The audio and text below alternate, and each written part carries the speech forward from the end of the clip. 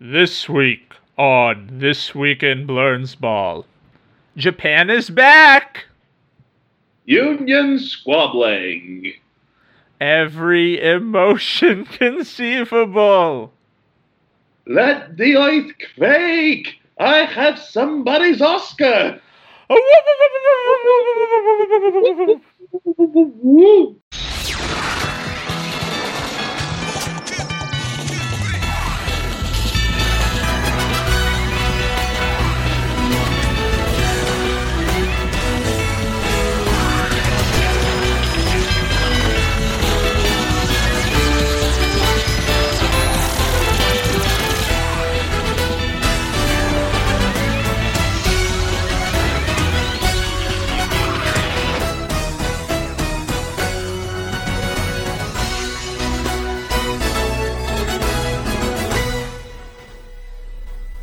Welcome to This Week in Blernsball, where the big brain am winning again. I am the greatest.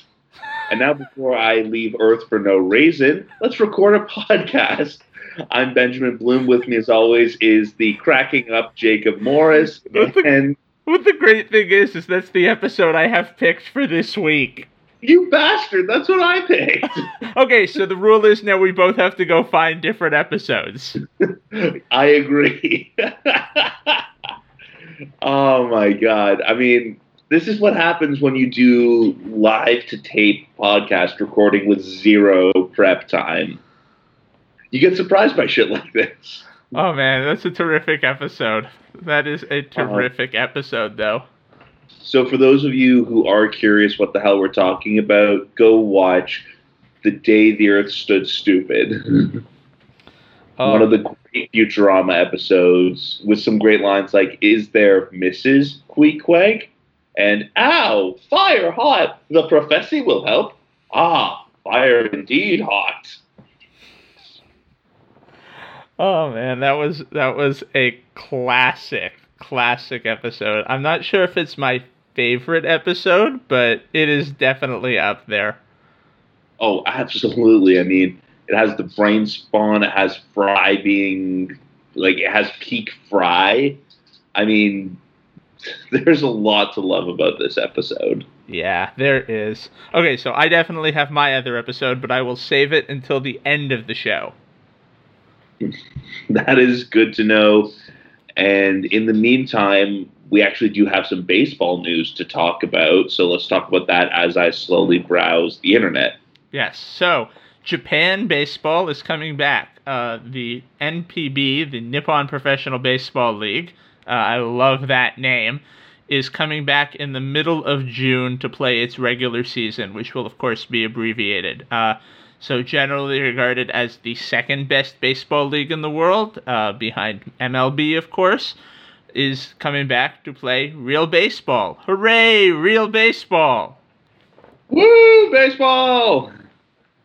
And I mean, like, for us, like, it was quick buy-in for the KBO because it's baseball. They have some great team names and, you know, Korea is awesome.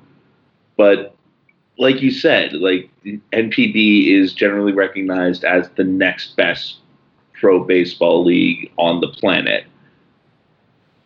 Yeah, well, speaking of the KBO, our team, SK Wyvern, stinks. They have not been doing well this season. Of course they haven't. That's because we picked them. And it's so bad because last year they were the runners-up. Typical Wyverns. Typical Wyverns. Wyvern. But why, Vern? Vern. This is not a Jim Varney podcast. We've been over this. Yes. So KBO is back. NPB is coming back. We'll have essentially top flight baseball back in Asia. Of course, they'll be operating under many of the same restrictions that KBO is operating under and MLB is talking about operating under. No fans in the stands, limited contact between players off the field, etc., etc. But it's baseball, and it's top flight baseball. And, you know, hopefully one of the Canadian networks ends up picking it up. I mean, like, all due deference to Derek Geisterspiel, I've had enough of German soccer. So I would love to see, like TSN, who I believe is going to be bringing in KBO, like do something with NPB or even Sportsnet, like share the wealth. Yeah. But yeah, I mean, more baseball is always a good thing. And what I do wish, though, is that there was some Major League Baseball news other than union politicking. Well, union politicking is what the news is right now. And there was the back and forth last week about, well, we don't love these rules, so here's another option to these rules, which the ownership seemed to be okay with. But we're really stuck in that rut of, are they going to be okay with the money split? And I mean, at this point, it's the classic millionaires fighting billionaires polemic. Like, who do you side with in all this? But it seems like the most Major League Baseball thing to have an opportunity to come back and, botch it over money. Yeah, seems pretty MLB to me. And it's such a thing where there has been so much distrust between the players and the owners for so many years now that, of course, something like this was going to be ruined by distrust between players and ownership. But Tom Glavine said something really insightful this week, where he said, if something happens and they don't end up playing, regardless of whose fault it is, the public is going to end up blaming the players, because there's this perception that the owners have worked hard to get this money, regardless of whether or not they've inherited it, and the players are these dumb jocks who are making millions of dollars to play a game. And that in itself is unfair, because the players, as we've seen in many of the movies we've talked about, work incredibly hard and go through their own trials and tribulations to even have a chance to maybe earn a decent amount of money. It's only the top tier that makes the crazy dollars. Like, it's weird because, we are cheering for laundry at the end of the day, like as Jerry Seinfeld says, like, so our natural default is to go with organizations, which does a disservice to the players themselves. Yeah, it does. Now, what's really interesting is the breakdown between how the players' union will end up breaking this down, because there's a huge disparity in wealth of the players. There's your Quad A guys who really just want to get in and get a chance, and they don't make very much money, especially if they aren't playing in the bigs or they're fringy. And then, of course, there's your Mike Trouts, your Steven Strasburgs, who make a ton of money, and, of course, their primary interest is in winning. And then there's the guys like your Nelson Cruzes who have made a ton of money, and they're on a great team. And the question is, how many more years do I have left? And you think about that, it's like, does the pandemic cut careers short, or does it, give like give an extra, give an extra life to, some of these guys who maybe like they're in their age 39 year, maybe they play an extra 2 years instead of this year and then one more year. I mean, like, there's the wear and tear, and then there's also just general human aging. Yeah, you don't really know, and especially if they play a shortened season or they don't play a season, you can't really tell what ends up happening with these guys. And a Nelson Cruz type guy, he's playing on Minnesota, and I'm taking him as an example because I saw him used as an example in a Sportsnet piece the other day. If they're set up to win right now, if he wins and goes out on top, I think he's done. How many more chances to win is a guy like Nelson Cruz going to get? No, that's an excellent point. And yeah, like the big thing about all of this is, player safety. And, I was reading, like what are the acceptable lengths that the players will have to put themselves through just to be ready for a shortened season with a fraction of the pay. And from that perspective, it's like, okay, if they're going through like testing that's even more rigorous than some frontline doctors, then you're like, okay, there's got to be some type of compensation in that regard because testing they're not talking about like just doing like a temperature check. They're doing the full nasal insertion, scrub the brain type of deal. Yeah. By the way, for those of you who are medical doctors, that is absolutely how it works. Yeah, and it's incredibly invasive. And if we're talking about doing that multiple times in a week to every single player in the league, that's also incredibly costly. And considering that there's a lot of states that don't have enough tests to get them to the people that need to be tested, are we really talking about prioritizing Major League Baseball players for tests so that they can come back and entertain us? And that's where you sort of see the maybe like losing a season will hurt everyone, but you don't take away, like important medical equipment from people who need it more. It becomes like a real head scratcher. Now hold on, are us two man children really saying it's okay if we lose a season? Somehow I think we are. What is wrong with us? Oh man, we're thinking like adults again. This is weird. I don't like this look on us, man. It's not very. It's not a good look. Let's be real. No, it's really not. So let's talk about something about baseball rules instead. It has been settled that if there's a season this year, there will be universal designated hitter, which has been something that's been debated for a long time, and there's been National League holdouts on the basis of, well, it's the tradition of the game, but this might be the forebearer of there will be a universal designated hitter in the future. And what do you think about that? I have no problem with having, universal DH. I mean, maybe because one of my favorite players of all time is a designated hitter in David Ortiz. I'm sort of spoiled in that regard. But even like the flexibility that it gives lineups and the potential for more offensive output. And I mean, what I will miss, though, is like the National League quirk of all the crazy double switches. Yeah. And it sort of takes away from was it Tony La Russa who would bat as pitcher 8? Yeah, Tony La Russa used to bat the pitcher 8th, and then you'd end up with the wild double switches because of that. And it takes away some of the National League quirks.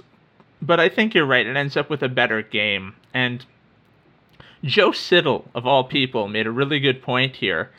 It actually makes you have to be a better manager if you're managing in the American League. Because if you're in a close game, you're getting into the 6th or 7th inning, and the pitcher's coming up, well, you've got to remove the pitcher because you need that extra run. In the American League, it's the question of, okay, when do I take him out? He's pitching well, but does he have enough left in his arm? Is he going to keep us in this close game, or is he going to let the other team in? When do I go to the bullpen? When do I pull that hook? That mound of pudding said that? Yeah, right? It's one of those, if you say enough stuff, eventually you hit on a nugget of gold. No kidding. Oh, my God. I mean, all due respect, he seems like a nice mound of pudding, but wow. Yeah, I mean, that's something you don't really think about until it's presented right in front of you. I mean, like your default would be like, oh, it's so much harder when you have to deal with, oh, great, I have to, like have a pitcher hitting. Well, really, like the pitcher's ultimate like priority is their mound performance. So you would like I'd rather have like a pitcher come up, take a couple hack swings, but get me through one more inning. Like it's good on mound of pudding. Yeah, very good on him. And also, it means that if we're having a universal DH, we're going to see guys like Max Scherzer, like Steven Strasburg, pitch deeper into games, and that's better for baseball. Absolutely it is. Yeah. So I think it's something that we, because we're in the midst of it, we kind of say, oh, it's fun that there's the weird quirk of the two different sets of rules. But as soon as it's changed and everybody gets used to it, we're going to say, man, I can't believe we fought over that at any time in the past. Seriously. And there's no other professional sport that does the whole one conference plays by one set of rules and the other one plays by another.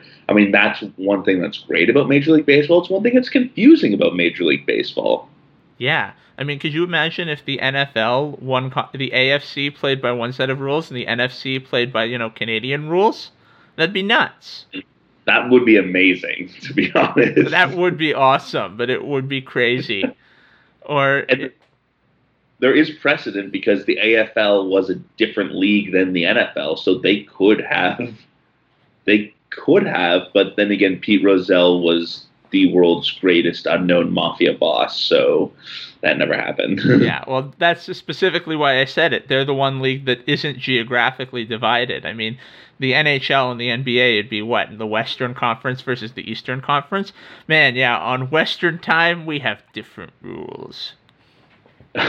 Just like shootouts in the middle of like the court, like you must wear a floor length duster.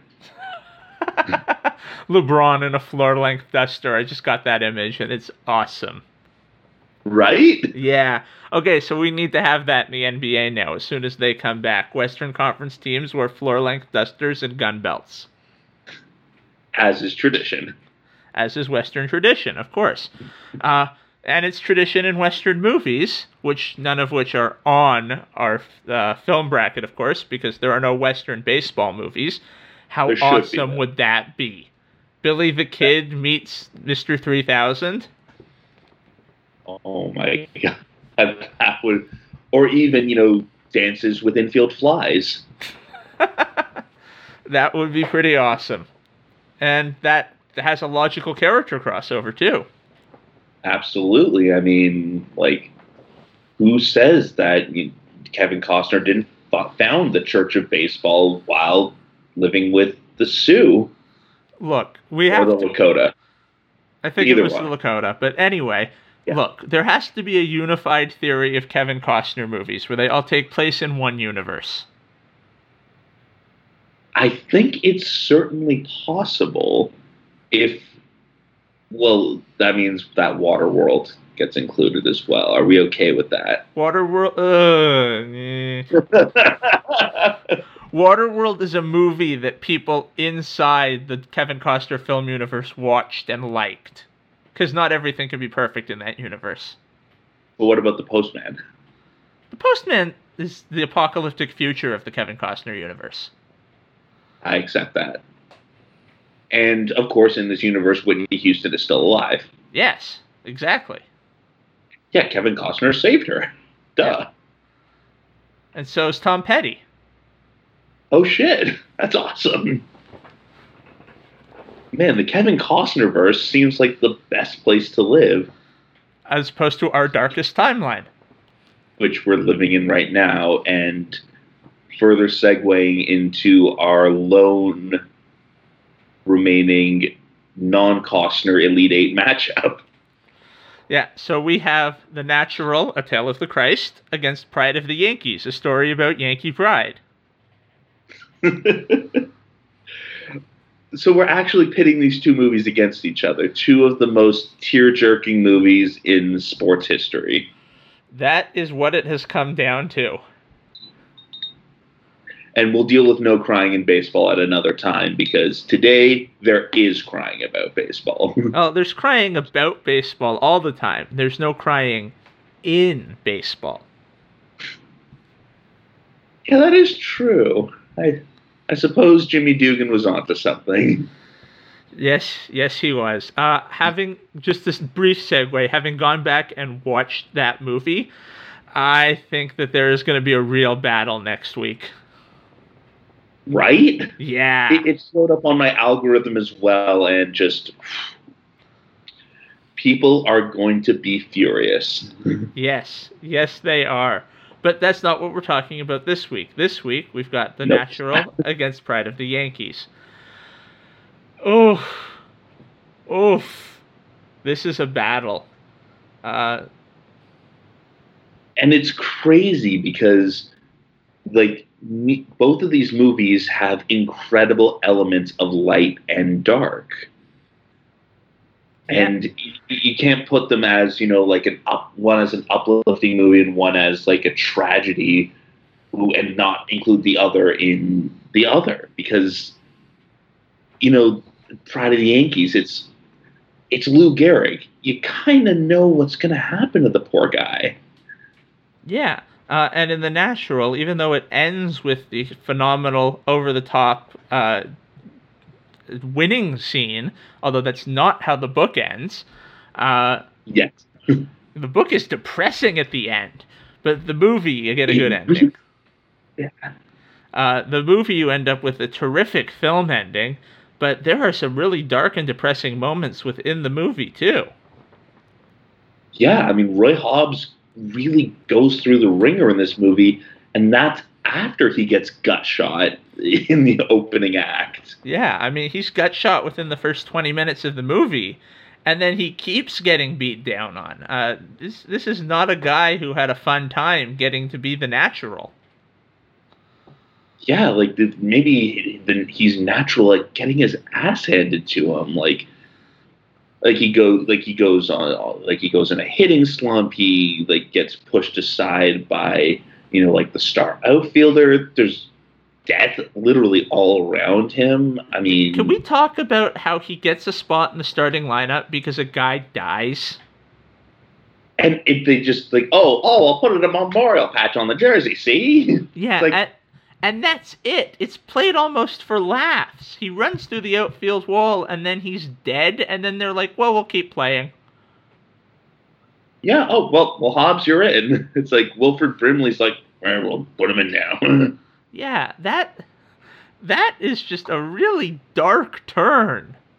This movie has a lot of dark turns. I mean, just like the story of Jesus. Well, like we said, it's a story of Jesus. If Jesus played pro baseball. We actually had a song in college about how Jesus couldn't play rugby, but I won't go into that. Oh, please go into that. But we're getting back to the movie itself. I mean, Robert Duvall, his whole angle is disproving the Natural. It's like, who is this guy really? Like trying to he plays the journalist who's trying to to have that gotcha moment with you're not who you say you are, or you were that guy. And that in itself, that hounds Roy Hobbs the whole movie. Yeah, exactly. You aren't what you're saying you are. He's trying to disprove him. It's if we're going to go back to the Jesus metaphor, it's the zealot at the temple. They really go full Jesus on this movie. They really do. Are you who you say you are, Christ? Are you who you say you are, Roy Hobbs? It is a very Jesus-y movie. Yeah, and then even the bullet that is removed later on in the movie, it's like, you can't keep doing this. You are going to die if you keep playing baseball. And it's crazy that the death and baseball are so present in both of these movies. Like Lou Gehrig played until he couldn't physically play anymore. Yeah, and that's part of what the thing is with Pride of the Yankees, is it starts as this uplifting story about this kid who starts from nothing and becomes this terrific all-world baseball player, and then it all gets taken away from him by this awful, debilitating disease that, gets named after him at least. Yeah, that's not any comfort. No, it's not really. But, if you get a disease named after you, something's gone terribly, terribly wrong. Oh, absolutely. I mean, and it's crazy that if you look at when this movie was made, it was made just a year after he died. So this is pretty fresh in a lot of people's memories. So for the sake of context, you're like, this guy literally just died. And it's he had such a hold on people's imaginations in pop culture that, you go right away to, memorializing him in film, which is pretty incredible. Yeah. I mean, he was a lion. He was huge. And there's no denying that Lou Gehrig was that big of a deal. Could you imagine if they made a movie about any other baseball player a year after they retired? I mean, retired due to death is a little bit different, but I can't imagine them making like the Jose Fernandez story. I mean, his death was under a little bit of different circumstances given, but still, he occupied a huge place in the American culture at the time. Yeah, like the only parallel I can even think of just off the top of my head is it's not even a sports thing. It's like, what if they made a Gord Downie movie in like 2018?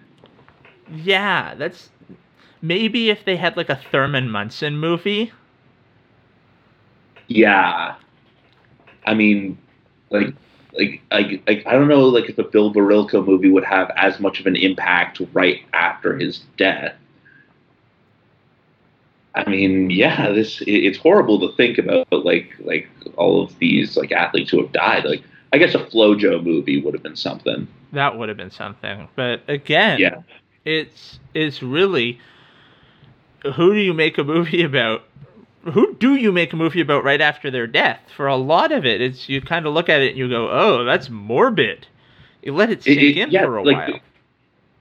yeah. I mean, like a Howie Morenz movie, like maybe in Montreal, but Yeah, and that he was such a big deal that this was not even questioned and made and a critical darling that we're still talking about it today. and it has one of like the most famous lines in simultaneous sports and movie history to close it out. And like you got to give credit to Gary Cooper for absolutely nailing, Gehrig's cadence and emotion. Like how many people think of the Gary Cooper scene more than the actual Lou Gehrig recording? I mean, I, for one, didn't realize that when I was thinking of it, I was thinking of the Gary Cooper scene because that one is so much better known. And to be fair, a little bit better captured than the Gehrig one at the actual Yankee Stadium on Lou Gehrig Day. Finding that out, I was shocked. I thought for sure that was actually Lou Gehrig, but no, that was Gary Cooper. And it's crazy how much reality and film like overlap. Like this is taking place like more than 50 years before we were even born. Like this is and the fact that it still has a hold on us as baseball fans. I think if you talk to non-baseball fans, they know about the luckiest man speech. And like that's like the incredible like you're trying to find a metric to compare these two incredible baseball movies. And everyone knows the natural music. Like everyone knows like, oh, this is when like the uplifting sports thing happens. But everyone also knows the luckiest man and how much of that is from the movie as opposed to real life. I mean, yeah, it is really the movie becoming the real life event there. And that makes it very difficult to determine a winner between these two. Because they are both so well written, so well acted, and so much just a part of the culture, so much a part of the zeitgeist. Absolutely. And that's kind of what we came down to in the last one, is what is part of the zeitgeist more. And these two, they're very much embedded. Yeah, I mean, I can think of a dozen examples of times where the natural music has been used for dramatic or comedic purposes. I mean, like the Lou Gehrig disease, like that's like it's embedded in everyday life because people still talk about either Lou Gehrig's disease or the Iron Horse streak. Like even like Lou Gehrig, like he's even still in like popular discourse just as, oh, he was the good Yankee, like he was like the nice guy Yankee, like for whatever that may mean. Like it's hard to, yeah, I mean, like zeitgeist wise, they're both like a thumbs up. Yeah, and I'd say let's bring it down to the actor's performance. Which lead actor really captured that role better? But damn it, I think we're tied again. Robert Redford was Roy Hobbs, and again, we're looking at it, and he was Lou Gehrig. yeah, you look at like you ask anyone, oh, do you know any Robert Redford movies? First they'll say, oh, he was the Sundance Kid. It's like, have you actually seen Butch Cassidy and the Sundance Kid? Then they'll say, no, shut up. I don't But think he was the natural, right? I don't think anybody's actually seen Butch Cassidy and the Sundance Kid. Have I you saw it. now? I have a great movie. My favorite part is where it ended up just being like Newman and Redford just shooting the shit in cowboy outfits. At one point, Redford looks at Newman and says, "I'm not jumping. Why can't you jump? I can't swim." And then Newman just laughs at him for an uninterrupted minute, and then they jump. That's great. And yeah, like that's the thing. Like of all of Redford's movie performances, like the natural, like that's like the most iconic. For Gary Cooper, though, doing like it's the same thing. I don't know any other Gary Cooper movies. I mean, I could not tell you off the top of my head, but again, he's a movie star from the 30s and 40s. Yes, so like we're dealing with different generational things. Like I'll pull up, like, yeah, Gary Cooper won two Academy Best Awards. Actors. Holy crap! Yeah, and then an honorary. Like this guy was no pushover.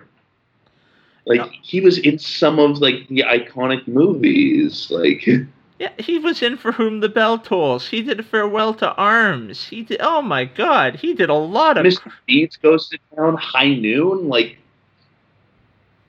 yeah. Oh man. Yeah, this guy's so. Yeah, like you're putting up. Like this is an all-star slugfest between two of the greats in every sense of the word. Like,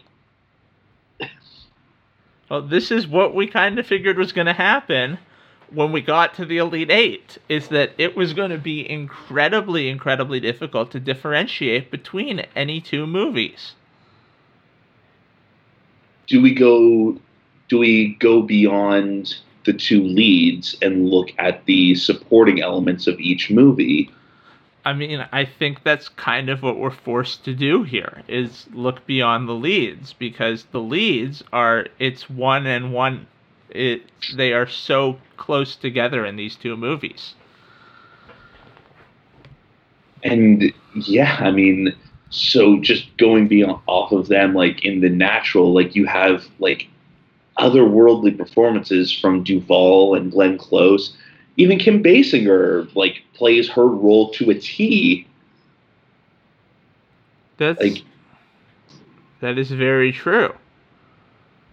And then you look like even like you look at the other players on the New York Knights. I mean, like Wilford Brimley is great as the manager. You have like the little bat boy kid who gives him the Savoy Special at the end. Like you have like the guys who are like giving him grief for being an old man or an old Jesus, I suppose. Like it's a complete movie. Even Slimer Sloan on the train, like it's like you can't strike me out. See? Yeah, but oh wow, okay. Reading the Wikipedia article about Pride of the Yankees, there is no known intact film of Gehrig's actual speech at Yankee Stadium on Lou Gehrig Day. There is a small portion of newsreel footage which incorporates the beginning and the end of his remarks, and it's all that survives. The movie so the speech was not reproduced verbatim, and the script condensed and reorganized the actual spontaneous and unprepared remarks. It moved the actual luckiest man line from the beginning to the end for heightened dramatic effect, but the message remained essentially unchanged. When you think of the speech, you think of the film speech, because that's all that exists. Okay, and the fact that it's within years of the event actually happening, and that is insane. Nominated for Best Picture, Best Actor, Best Actress. Wow, this movie was something. I mean, and the fact that, like, even now, it's like, yeah, everyone knows the luckiest man speech. It really happened. It didn't. It sort of did. It technically actually did. He did say that just at the beginning of his remarks. Then he probably went on to talk about the war effort. They actually have a transcript of the speech. No, he talks about the people at the stadium. He talks about being a teammate. He talks about having a lot to live for. He does not talk about the war effort. That was a joke. Ah, fair enough. But for all we know, he might have. I mean, he was Lou freaking Gehrig. Yeah, he was like an American hero. Yeah, he was. I think, having now realized that the Gary Cooper speech, the Gary Cooper speech is the speech because there was no other version of the speech. It's gone incredible. Full Mandela effect. We now have a winner? I think we do, just because of the fact that a core tenet of baseball history was actually a Gary Cooper movie. Yeah. Wow. And when you think about it that way, wow. And and it's crazy that breaks the mold of, great baseball movies. Like, both of these are great baseball movies. There's no denying that. But the fact that one of them has become so embedded in pop culture, it takes the place of a historical event that is integral to the story of baseball and / America. Yeah. Insane. So there you have it. Lou Gehrig is bigger than Jesus. And Espo scores on the rebound. Different sport. I am sorry. Yeah. Still, that is it. Like you said, it takes the place of an actual historical event. I mean, part of that is because it was in the absence of recording of the actual historical event. But still, wow. That is... It's like if we didn't have Exodus and all we had was Charlton Heston. Yeah. That is essentially what it is like. And think about it. When you picture Moses, you picture Charlton Heston, don't you? Because it's Charlton frickin' Heston. I mean, aside from when he went crazy later in life and went to become a gun nut. He thought the damn dirty apes were going to take the gun from his cold dead hands. Okay, so here's the thing. We were only 35 minutes into this episode. Do we push for another round, or do we make this a short episode? That in itself is a tough debate. You know what? I say we push ahead. I say we knock another one out, because we somehow cracked the code of the lasting impact. And again, just to make it definitive, The Natural, incredible baseball movie, one that many thought was going to take it all, bows out to real life recreated.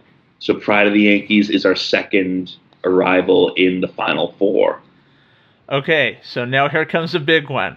We have the first Costner entry into the Elite Eight, which is, of course, Field of Dreams, against There's No Crying in Baseball, A League of Their Own. There will be tears. How the hell? There will be tears. I mean, both of these movies inspire such deep and incredible emotion. Like Gina Davis and her sister, your heart breaks for that relationship. It's one of the core tenets of the movie is that these two, they have each other. And then you look across the aisle, it's Kevin Costner and his ghost dad. He's trying to reclaim that relationship, and at the core of both is baseball. Yeah. Let's start crying right now because I can't go any further. I know. Well, both of them are about how baseball and family are so intertwined, and that's at their core. And then Field of Dreams is about how baseball is a metaphor for America, whereas League of Their Own is about how baseball is a salve for America. It's about how in the war, and that's also another thing, it's very much a war film. It's a home front film, but it's a war film. It's about how during World War II, they needed baseball so badly to help maintain America's morale during the war that they had the Women's League, and the Women's League was so popular because there was such a need for baseball. And it's crazy the parallels. Like, obviously war is different than a pandemic, but like we know how much we've been clamoring for professional sports. That was the reality like 75 years ago. Like, even with all of this horrible stuff going on, people needed something to, hold on to, and baseball was it. Like, it's crazy how like significant like these movies are for the sport of baseball. Like, you could be, a lapsed baseball fan and see these movies and still feel that heartbeat of, oh my God, this is baseball. Like, it really plays on your emotions and your fandom. I like that terminology, a lapsed fan, as if it's a religion, because there is a certain religious element to baseball. And both of these really do play on that, where there's the following, there's the love for the game at that deep, deep level. And then Field of Dreams takes that to a whole other level, where it is baseball as religion, essentially, where there is literally the magic of baseball that we get to find with James Earl Jones and Moonlight Graham and the Black Sox, of course. But with... Sorry, go on. Sorry, we were talking about the Costnerverse earlier. When Susan Sarandon mentions I believe in the Church of Baseball, you have to believe that foundational story is Field of Dreams. Oh, yeah, of course. That's chapter 1. That's the genesis of the Church of Baseball. And it's crazy. Like, I mean, you look at both movies and, like, in that, like, one stretch in the late 80s, early 90s, 2 of the all-time sports movies come out. And there hasn't been anything that reaches their emotional level since. Yeah, I mean, both of them are just emotional gut punches to watch them. And, again... we've set ourselves up for a really hard round, and I don't think there's any easy rounds from here on out. But, absolutely. So again, let's go to our tests. Which one has stuck in the zeitgeist? The fact that everyone says there's no crying in baseball and doesn't understand what it means, that's a huge tell. Yeah, I think that's a massive tell. And of course, I don't think there is such a line from Field of Dreams. Maybe if you build it, he will come, but I think that's used far less often and far less inappropriately. There's no crying in baseball is thrown around like all the time. And believe me, I've seen, if you build it, will pharmaceutical companies come? Like, I've seen it repurposed and reused for every hackneyed cliche to the point that anytime I see it, I have to go watch the James Earl Jones speech to make me feel better about myself. Like, if you build it, they will come, he will come. Like, it's like been used so much to the point that we forget that it's used so much. Huh, that's an interesting take on it. And it's true, it is used a lot. So they've both entered the zeitgeist, especially with even if it's just for that one line from each of them. So let's look at casting. They're both A+. Yeah, both impeccable. I mean, this may be the only time where we can say, wow, Madonna was great in that movie. Yeah, literally the only time you can ever say Madonna was great in that movie. But that even speaks to something where the director Penny Marshall was able to get that kind of performance out of Madonna. Also, Penny Marshall, one of the all-time greats. Yeah, this movie was just star upon star upon star upon star. Then again, Phil Alden Robinson, I mean, he managed to make Ray Liotta likable. Yeah, Ray Liotta likable. That is something else. Although my favorite scene was like it's towards the end where Ray Liotta like, is playing with the other ghosts. He's like, we were gonna. Well, Ty Cobb wanted to play, but we couldn't stand the son of a bitch when he was alive, so we didn't invite him. And he does the Ray Liotta laugh. Just the Ray Liotta laugh right there. Yeah, that was great. Burt Lancaster is Moonlight Graham. How crazy is that? Burt frickin' Lancaster. Yeah, but then John Lovitz in A League of Their Own showing up as the talent scout, and he's in the movie for all the 5 minutes, and everybody remembers him. Because he's John Lovitz, America's greatest living actor and Gary Bettman impersonator. Yeah. I mean, that's true. I mean, it was the perfect amount of John Lovitz, too. And, yeah, like, you go apples for apples. I mean, like, James Earl Jones as J.D. Salinger, even though they can't name him J.D. Salinger. But imagine Holden Caulfield written by Darth Vader. Just think about that for a second. He'd be a lot less whiny and annoying if he was actually written by Darth Vader. I find your lack of phonies disturbing. Yeah. But then, of course, you've got the manager of the team, played by Tom Hanks. How do we go this deep into the Field of Dreams conversation without saying the words Tom Hanks? That's how great of a movie it was. Where Tom Hanks can be saved as a ace in the hole. Yeah, I mean, you didn't need to have Tom Hanks in A League of Their Own, but the fact that you have Tom Hanks in A League of Their Own as the male lead, ostensibly, and he's just this ace in the hole in our debate. It's ridiculous how deep this cast is. And that's the thing. The movie doesn't necessarily need a male lead because of all the, like, outstanding female characters, which in itself is rare for sports movies. Yeah, I'd say it's one of a kind in that. Well, not quite one of a kind. There are other female-led sports movies, but it's one of a kind in the baseball world, and Absolutely. It's very rare. And it's also like peak Gina Davis. Oh, yeah. Peak Gina Davis. This is arguably her best movie. Because we all forget about the pirate movie. Oh, yeah. Let's choose to forget about that one. Yeah. Again, cast for cast, like you're at loggerheads. Like Amy Madigan was great as Annie Kinsella. Like you can't discount that. So where do we go from here? We've gone to the zeitgeist. We've gone to the cast.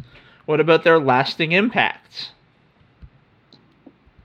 I think the fact that they've actually carved out a friggin' cornfield in Iowa. That is true. They've carved out a cornfield in Iowa and intended to play a Major League Baseball game there this year. And the fact that the expression, is this heaven? No, it's Iowa. I've still heard people say that, and that's the only thing they know about Iowa. It's not heaven. Yes. Yeah, it is Iowa. I wouldn't imagine heaven to look like Iowa. And yet, that movie shows it could be. It could be. It could be. Like, it's crazy. I mean, like, you have one movie that's, like, based on, like, a real historical event, and then you have what may be the foundational core of baseball movies. I mean, A League of Their Own is preserved in the National Film Registry. It's culturally... So is Field of Dreams, is it? I think so. I think so, yeah. It helped put them into the Hall of Fame. Literally. Yeah. Yep, Library of Congress for both of them. Yeah, oh my goodness. Oh, there is... Yeah, this is not going to be easy because, I mean, even if we go by the rewatchable factor, I'd sit down and watch both of these. Yeah, double feature. I mean, and we look even in the Costner verse. Is this the better Costner baseball movie? Now you're playing it against itself. I don't know if it's the better Costner movie, but that's not even the question we're asking right now. We're asking... No, that's just me going on a tangent to avoid facing reality. We're asking, is it better than A League of Their Own? And I don't know if I can say yes to that, but I don't know if I could say yes to Is A League of Their Own better than Field of Dreams either. We ultimately have to find something, which... Well, I mean, it's crazy to think that, like, these two foundational baseball movies, like... I would say what puts A League of Their Own over the top is how unique it is. How many other movies do you see that are about women's professional sports that feature a female-led cast that pass the Bechdel test, that are able to impart such an awesome message with their movie? It's not to take anything away from Field of Dreams, which I still hold up as a personal favorite, but A League of Their Own is just so different from every other movie we have here. I think that's kind of what puts it over the top. That's what moves it on. I would counter with how many films, period, have the type of relationship drama that culminates in the ultimate, like, stunner at the end. Because the first time you see this movie, you think the entire run of the film, If You Build It, He Will Come, is Shoeless Joe Jackson. Oh, he's just trying to write a baseball wrong. At the end of the movie, when Kevin Costner's dad shows up, and you realize the whole time this wasn't about baseball. This was about something deeper than that. This was about him trying to have one last game of catch with his dad, both literally and metaphorically. I don't know many other, like, dramatic movies that have that type of relationship, and especially for the time where sports movies were still by and large sports movies, whereas this becomes a movie. Oh, you're right. I mean, we're really at loggerheads here. And again, that's no disservice to A League of Their Own, which is incredible, a movie in its own right and outright as a movie. I really don't know which one to pick. I really don't. What do we do, flip a coin at this point? I mean, maybe that's what we do. Maybe it comes down to just random chance, because they're so evenly matched. This has definitely been the hardest matchup we've ever faced in this bracket. And yeah, like, there's not much that separates the two of them. No, there really isn't. I don't know what to do. I really don't know what to do. These are two phenomenal movies. Like, when I say baseball movie, what's the first movie you name? I mean, I name Field of Dreams, but that's because it is my favorite movie of all time. But it's not the question of what's my favorite movie. It's the question of what's objectively the best. But it's my favorite sports movie, too. And I don't know if the question is it getting past because it's our favorite? Or is it or getting because past... it's better? Yeah. I think, very objectively speaking, trying to step back from the emotion involved, that A League of Their Own is a little bit better as a sport movie. By that metric, I would have to agree. So, that is a tough one, man. I am hurting so bad to have to say that Field of Dreams loses. But I think if we're going to try and be incredibly objective here, that's the objective stance I have to take. Since when were we objective in this? Because there's no other way to do this one. There's no other way for us to take this one down. Otherwise, this podcast would never end. That is true. And now we're gone from a short episode to a long one. Yeah. So, are we going to say it? Are we going to say that Field of Dreams, unfortunately, is upset and it's out in the Elite Eight? But it loses to a more than worthy movie in a league of their own. Because, yeah, like in the closest battle in This Week in Blurnsball history, a league of their own. That it takes it. And that sets up our first Final Four matchup. We've got a league of their own against Pride of the Yankees. And I thought we were dealing with emotions now. Yeah, just wait. Okay. And then we still have one more foundational matchup. I think let's go that one of the number one seeds is out. Yeah, there we go. It's now anyone's bracket. This is open up to anybody. I did not think we were going to have a number one out this early. This is anybody's game here. And just shows that our bracketology, did we underrank a league of their own at number 3? I mean, possibly. I mean, it's possible, but look at who number 2 was on that side of the bracket. The Natural. So, were we going to rank a league of their own over the Natural? But the Natural also lost. So to Pride of the Yankees, which we put at number 4 because of Lou Gehrig Gematria. Yeah. Oh my goodness. This is rough. I don't know.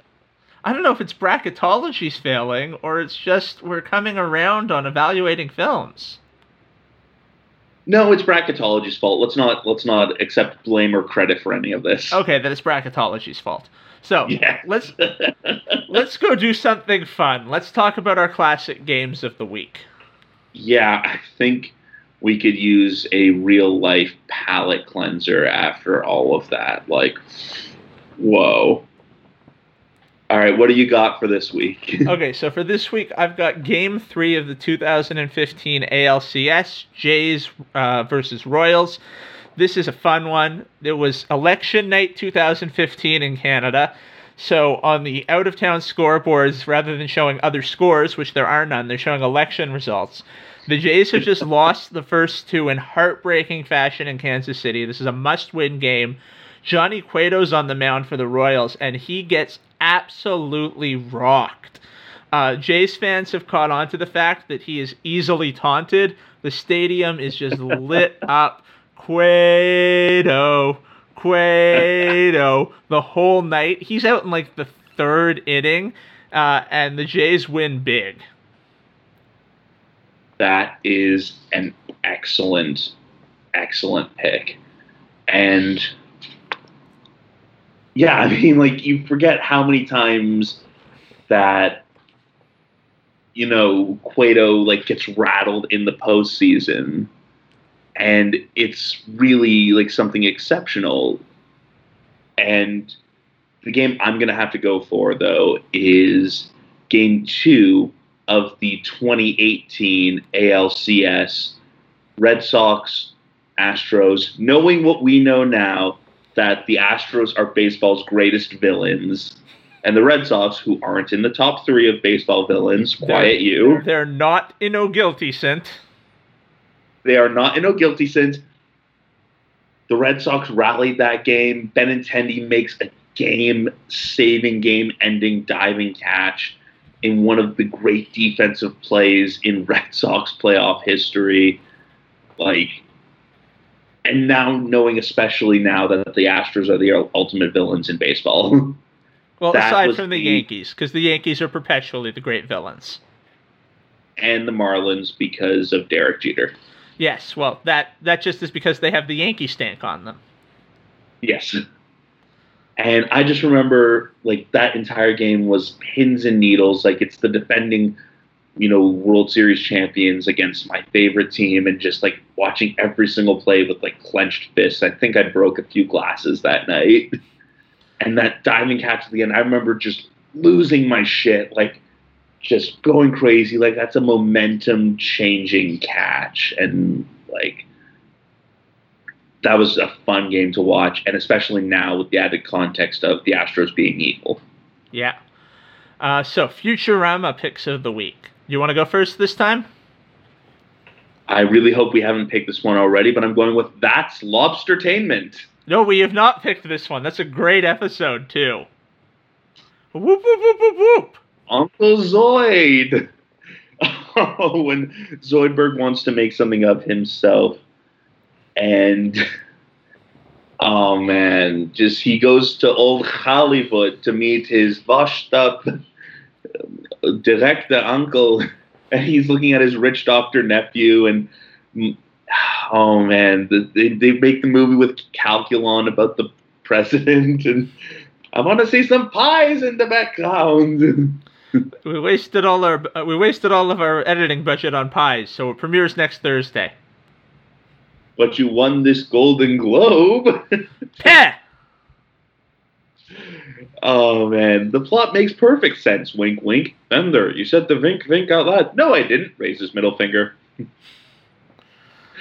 Oh, it just sends up Hollywood so well. It makes Calculon look like a jerk, and also the more Decapodians, the better. And the winner, instead of any of the people that I mentioned, Harold Zoid. Bikini Party Summer. Oh my God, such a good episode. So I picked the episode Time Keeps on Slippin'.